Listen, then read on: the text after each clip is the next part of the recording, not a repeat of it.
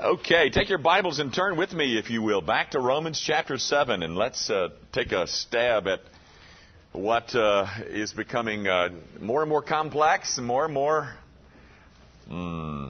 shall we say, difficult?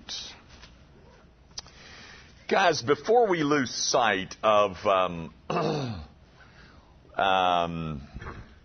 what's the saying? You miss the forest for the trees, or something like that. We're in the midst of the forest, and I'm not sure you're enjoying being there. Let me remind you of a couple of things. We're in Romans 7, as you know, but turn back with me to Romans chapter 5. Because the present section in which we find ourselves was spawned by the sweeping introduction of grace that Paul makes, particularly in verses 20 and 21 of chapter 5.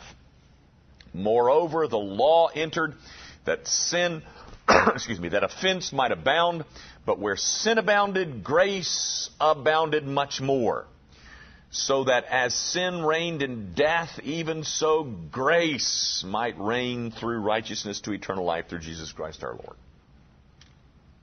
It is that statement, ladies and gentlemen, that was so extraordinarily new, so completely antithetical to what had been the religious lay of the land. Judaism had been promoted, or had promoted for centuries, a system by which men sought to earn their favor and their standing before God. And then here comes this ex-Jew who introduces this thing called grace. And the whole idea was so foreign to the hearers that immediately questions began to arise. Grace, ladies and gentlemen, is almost too good to be true. Now, you've heard the saying, if it's too good to be true, it probably is. It probably isn't, or whatever. But the provisions of grace are so shockingly profound that people are still missing it. That is, every other world religion available to you still is promoting something that is contrary to this message of grace. That God is willing to forgive sin based on the merits of another. That just goes against the grain. I mean, aren't you supposed to earn it somehow? Isn't there supposed to be some kind of contribution that I should be making so that God would be happy with me and we could settle the account? Well, ladies and gentlemen, ultimately, if you boil it all down, every other major world religion will tell you that exact thing. That is, work hard, keep your nose clean, do the things we tell you, and ultimately all will be well. And so Paul arrives on the scene preaching something that is completely antithetical to the system as is, or as was, or as is today. Grace, ladies and gentlemen, is contrary to all else. It's just not the way we think it ought to be. That is, we are all born into the world thinking that the way to prepare ourselves to leave it is to be good boys and girls. And then Paul says, where sin abounded, grace did superabound. That was shocking. Still is, ladies and gentlemen. Still is. Most of the people that you know are living under that kind of delusion. That is, that somehow I've got to barter with God with some kind of performance currency that would make him willing to accept me. Well, I say that, guys, because chapters 6 and 7, you must not forget, are Paul's effort at correcting errors that arose in response to what Paul had taught. That is, Paul is trying to preclude errors. Chapter 6 is devoted to correcting this idea that he mentions in verse 1 of chapter 6. Okay, Paul, I hear what you're saying. All right. Should we continue in sin that grace may abound? I hear what you're saying, Paul, about all this freeness of forgiveness and all. Okay, Paul, here's what I'm thinking. If that's true, then why don't we just go sin it up? I mean, sin, just get a gutful of it. And then this God of grace of yours will be able to just really shine because he's got a whole lot more to forgive. That whole chapter, as we looked at for a year, was devoted to correct that misunderstanding. But you see, the misunderstanding came when grace was introduced in 5:20 and 21. The introduction of grace produced error that Paul's trying to correct in chapter 6 and in chapter 7. Look with me at chapter 6, verse 14. For sin shall not have dominion over you, for you are not under law, but under grace. How do you think a Jew heard that? What? I'm not under law? Well, I've been under law for 2 millennia. I'm not under law. What do you mean? Moses is our hero. The 10 Commandments. Jewish cultic system. I'm not under law. I'm under what? Grace. Listen here, buddy. You are attacking that which is at the very heart of my theological religious system. Yes, he was. And so, this chapter 7 is designed to correct notions that Paul's doctrine of grace somehow obliterated, negated, eliminated law. Paul's opponents, or at least his Jewish audience, wanted to pit Paul, that is Paul's doctrine of grace, against law. Because all of Judaism knew that you were ultimately saved by law. Well, what Paul's opponents were seeking to do is to pit him against millennia of teaching about law. And so chapter 7 is designed to correct a mistaken notion that law is absolutely no good. And he says a couple times, no, law is spiritual, law is good, law is holy, etc., etc. Because he's trying to correct people who are saying, you know what Paul really teaches? You know this grace stuff that Paul's teaching? Well, if you buy into that grace stuff, that means that the law has absolutely no role. And he's trying to correct that. Now, guys, if you can stay with me one more minute here. So you got the introduction of grace, chapter 5, 21, 2 chapters, 6 and 7, trying to correct errors that were basically created by 5:20 and 21. Now, if you can store that away, I want you to do something with me. I want to read with you. Go back to chapter 5. Let's read 20 and 21 again. Moreover, the law entered that the offense might abound, but where sin abounded, grace abounded much more, so that as sin reigned in death, even so grace might reign through righteousness to eternal life through Jesus Christ our Lord. 8:1. There is therefore now no condemnation to those who are in Christ Jesus, who do not walk according to the flesh, but according to the Spirit. Now, guys, what I tried to do is, Paul is going to pick up where he left off in 5:20 and 21 in 8:1. But the chapters 6 and 7 are parenthetical. They're stuck in between 5 and 8, but they're stuck in there to correct mistakes that came up because people just can't get this grace thing down.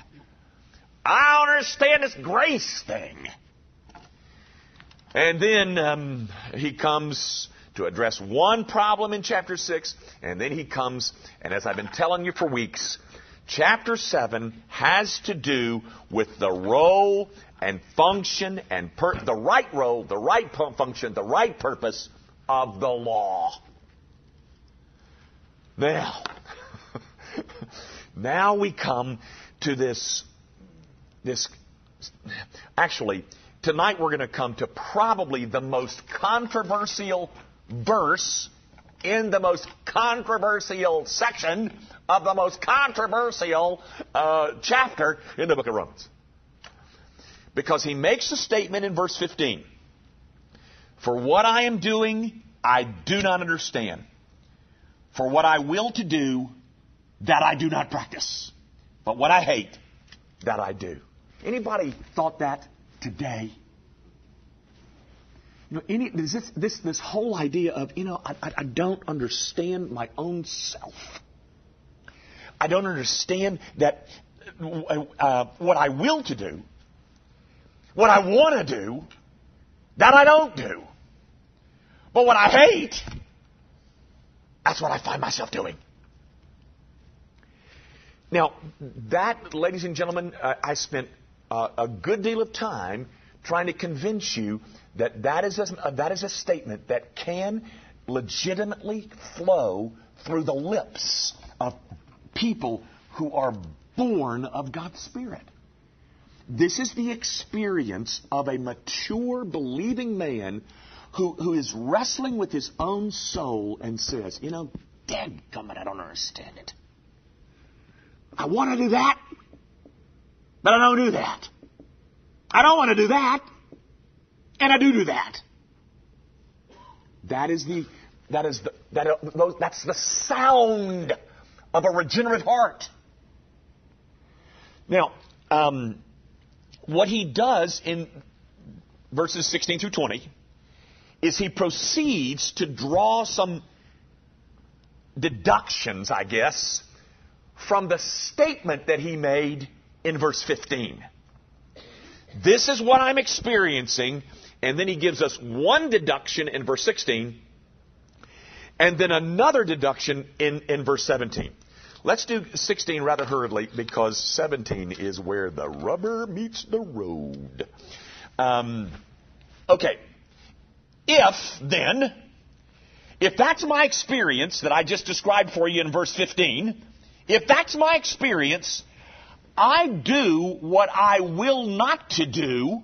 If that's what I'm doing, I'm in verse 16, if I am doing what I will not to do, the result of that, or the deduction I'm making, is I agree with the law that it is good. To do what I do not approve of doing means that I agree with the law and what it says about the thing that I'm doing that I don't want to do. I agree with the law that it is good. I consent. I heartily concur. I agree with the law. I don't approve of what I do. The law is correct in condemning that thing that I do. I don't approve of what I do, nor does the law approve of what I do. I am in agreement with the law. Thus, because I'm in agreement with what the law says about me and what I'm doing, that means that the law is good. The law is not the problem. I'm the problem. The law is not responsible for the way that I'm living. Now, again, remember, his opponents are trying to pit him against the law. And he's saying, wait a minute, the law's not the problem. I'm the problem. The law's not responsible for my failings in the way I live. He is, in essence, clearing the law from all blame. He is clearing the law from any sense of wrongdoing. The law didn't cause me to do what I'm doing. No. The law's good. Don't blame the law. Blame me. Sort of. Hold on to that sort of. Because, ladies and gentlemen, that's the critically controversial part. And here it comes in verse 17. But now, it is no longer I who do it, but sin that dwells in me. All right, guys, take a good long look at the text. I'm clearing the law of any responsibility. Do not blame the law for my behavior, which includes things that I don't even approve of myself. The law didn't make me do it. But looking at verse 17, which, ladies and gentlemen, is utterly astonishing. That is, verse 17 is astonishing. What does verse 17 appear to give you the right to say? Something like that, Bobby. Good. That is, the law didn't make me do it, but, he says, it is no longer I who do it, but it's sin that dwells in me. Now, guys, can you see how controversial that might be? It's controversial because it almost affords you the opportunity of blaming for your bad behavior something in you called sin. And very honestly, you can. You can. Now, we have to tweak that just a bit, but we'll do that before we're finished. But guys, he opens verse 17 by saying, but now, that is, since I've become a Christian, and now in my Christian state, how then does sin happen at all? The law didn't do it, and I don't approve of it. Then who's responsible? And I say to you, ladies and gentlemen, his answer to that question is absolutely astonishing. And it should give you a good deal of insight into your own soul. The law didn't do it. The law doesn't approve of it. I don't approve of it. The law is good. All right. How does this behavior continue to take place in me? Sin that dwells in me.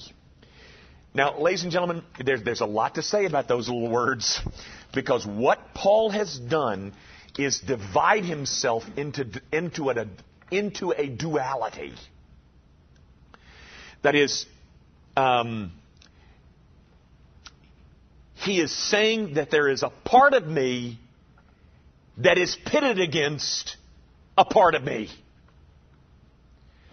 There is a duality that exists in my soul.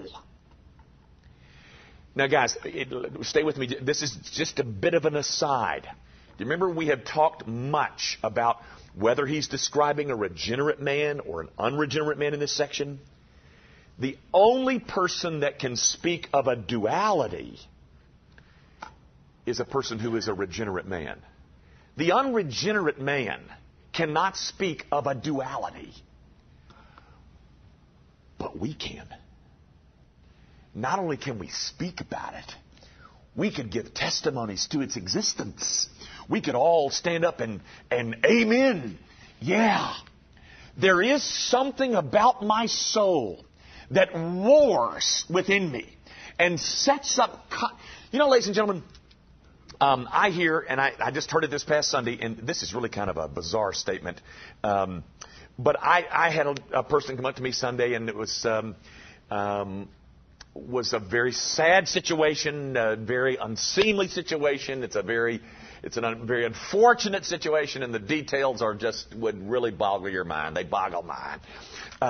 But the point is, this person was saying about this person's spouse, my spouse is an addict. Now, I'm not going to tell you which addiction that we're talking about here, but the issue was an addiction. I want you to know something. We're all addicts. We're all addicts. Because there is within us a principle that wages war inside of the soul of the regenerate man, such that at the end of the battle, here's the result. What I am doing, I do not understand. For what I will to do, that I do not practice. But what I hate, that I do. The battle goes on, and that's the result. I have a part of me that wages war with another part of me, and to the point that the battle ends up with me being defeated.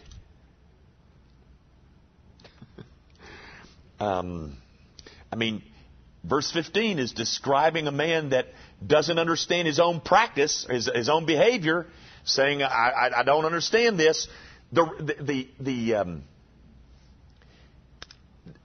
analysis of it that Paul gives you is that there is in the regenerate man a principle of sin that wages war, such that in the midst of this fight, although there is a part of me that wants to obey the law that I say is good, I don't, because this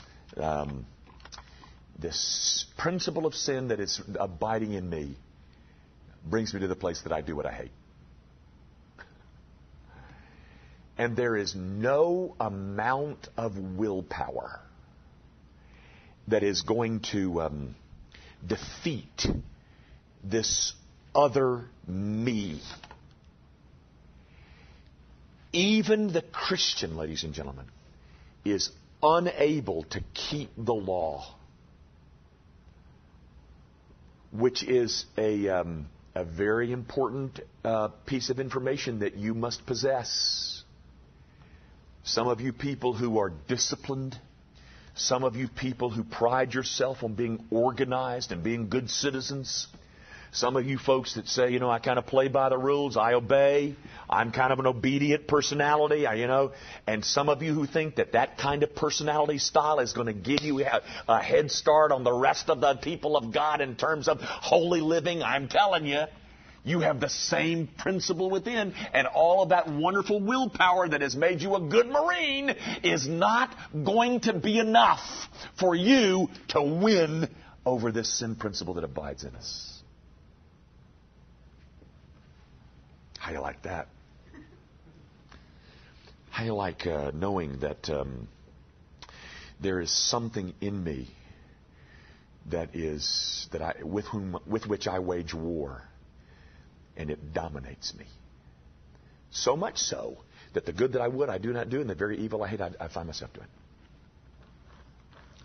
Now, I got to hasten on because I got to get to the what I hope is a solution. But guys, there is an observation I want you to see, or just a principle in trying to explain this. Here's the principle: the nature of anything. Stay with me. The nature of anything determines its desires, and thus its choices. Did you get that? Is that highly applicable to you? Well, let me show you what I mean. Keep your finger there. Go over to John chapter 10, I think. Yeah, John chapter 10. The nature of anything determines its desires, which in turn leads to choices. Okay? Now read with me, or just read it, follow as I read. John 10:26. Jesus says, "You do not believe because you are not of my sheep." You see that? Notice, he doesn't say, "You are not my sheep because you don't believe in me." He says, "You don't believe because you are not my sheep." It is nature that precedes actions. It is not, "You're not of my sheep because you didn't believe." No, "You're not of my sheep, therefore you don't believe." It's nature that determines desires and thus choices. I say that to say this: What did Paul say about the regenerate man's nature? He said this in verse 14. I am sold under sin. That is a description. That is Paul describing his regenerate nature. He says, this is what I am. I'm sold under sin. Now, if my principle is correct, which it is, that is, nature determines desires, which thus leads to actions, and my nature is sold under sin, can you see the problem? It is that nature gives me certain desires, which leads to certain choices. It is this power of sin that governs my will, because my nature is that of sin. Now, let me tell you two quick things, and then I'll try to give you a little bit of a solution here. In the second half of verse 17, and he repeats this in verse 20, he mentions something that is vital to Christian experience, but this is the only two places in the Bible that you find it. And he says in verse 17, but sin that dwells in me. Have you ever heard the term indwelling sin? Well, this is where it comes from. There is indwelling sin in the life of the believer. That's where it's found, verse 17 and verse 20. So he tells us a couple of things about sin. First of all, he tells us it dwells in us. It is in our nature. We don't acquire it. It's not some impersonal force outside us. It is indwelling. Guys, in Paul's statement here in verse 17, there is indeed a sense of helplessness that you can hear, or that bleeds through, I hope. He is saying, I don't know what I'm doing, but there is this sin principle. There is this cry of helplessness that can only come from the regenerate heart. I say that because, ladies and gentlemen, the one thing that I want to try and avoid tonight is this. Well, since it's a sin principle that's in me, there's nothing I can do about it. And in one sense, that's true. But the one thing that does characterize the regenerate heart is that when he sees his sin principle, what do you see him doing? It is a source of enormous grief that there is within him this love of sin. I want to say to you, ladies and gentlemen, in one sense, that is the line of demarcation between the Christian and the non-Christian. Christians don't groan over their sin, and non-Christians don't groan over their sin, and Christians do. Paul is giving voice, he's giving vent to this sense of hopelessness in his soul as he does battle with something that he hates. And that ought to be true of every one of us. Now, is there any more victory that one can have over the other? I mean, maybe. But the one thing, ladies and gentlemen, that should characterize all of us, yeah, I see the sin principle. Yeah, and I see that I lose. But the one thing that stirs me is that I hate, that I know what the law teaches, and I violate it. If there's anything that would be true about us, ladies and gentlemen, is that sin is taken so seriously. I will even add this. This sin principle that indwells the believer is more powerful than your willpower. It dwells in my soul in various ways, and it takes its stand against my will. this sin principle within me rises up against this other part of me that's been born of the Spirit, this other part of me longing to do right, this other part of me that agrees with the law, and this sin principle rises up against that, and I end up losing. Is that not amazing? Is that not amazing, ladies and gentlemen? But if there's an honest man in the room, is that not true? Is that not the experience of every one of us? I know I ought not be doing that, but... So, yeah, there are addictions and addicts, but ladies and gentlemen, there is an addiction in all of us. We love sin.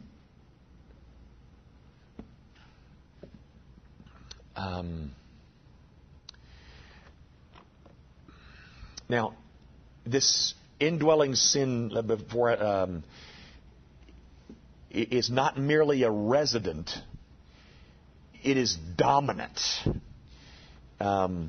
So much so that a regenerate man who is in love with Jesus Christ finds himself doing what he hates. Now, let me say two things by way of application, and I'm finished. Guys, the thing that I want, as I said earlier, the thing that I want to try and avoid is the idea that, okay, sarah, that's true of all of us. We got this sin principle. There's nothing I can do about it. And that Paul is seeking to absolve his choices and his sinful behaviors based on blaming it on this sinful principle.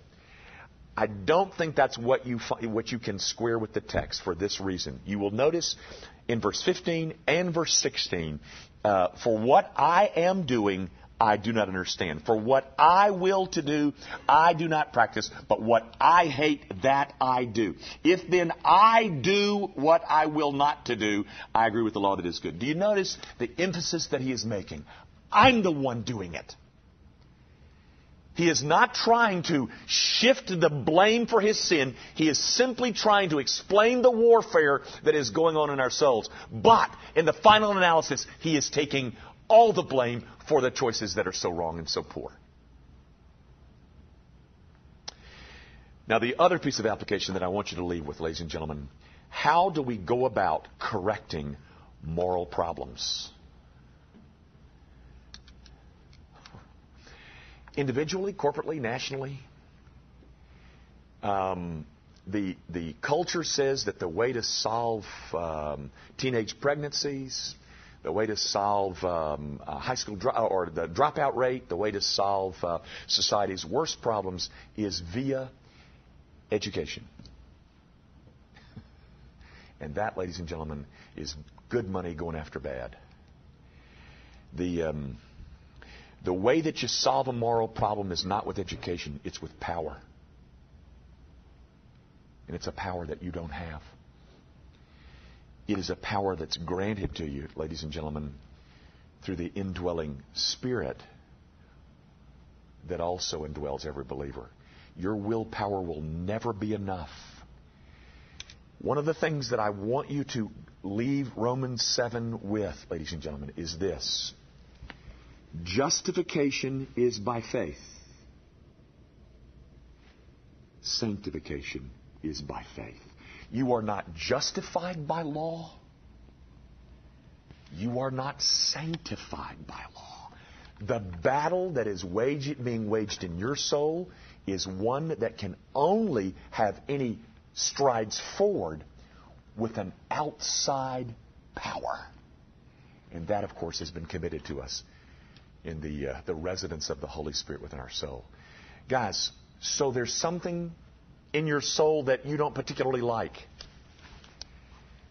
Well, the best way to battle is not by gritting your teeth, clenching your fist, and say, you're going to eliminate that thing if it takes the last thing I've ever done. The best way to address your soul's sinful inclinations is by calling out to God for the power to take over that territory that has been dominated by sin. We must look outside of us, because what's on the inside is a dominant, reigning principle for which we are no match. The only match is through the indwelling, gracious work of the sovereign Spirit. As I said last week, as we by faith lay hold of our union with Christ over and over again. That's the way the soul is to be sanctified. Let's quit. Our Father, I do pray that you will clarify for your people what I have obscured, and that you will remind us that there is a duality in our souls, that the difference between us and the non-Christian is something that you added. You added this regenerate part of us that has been waging war with the sin principle that was already there. And I pray, Heavenly Father, that you will grant us fresh supplies of grace to go on in the battle and to see strides forward being made. Thank you for your word, O God. Might we find ourselves instructed by it instead of a culture that offers its solutions that will never solve anything. Holy Spirit of God, grant us victory over our love of sin. We ask it, of course, in Jesus' name and for his sake. Amen.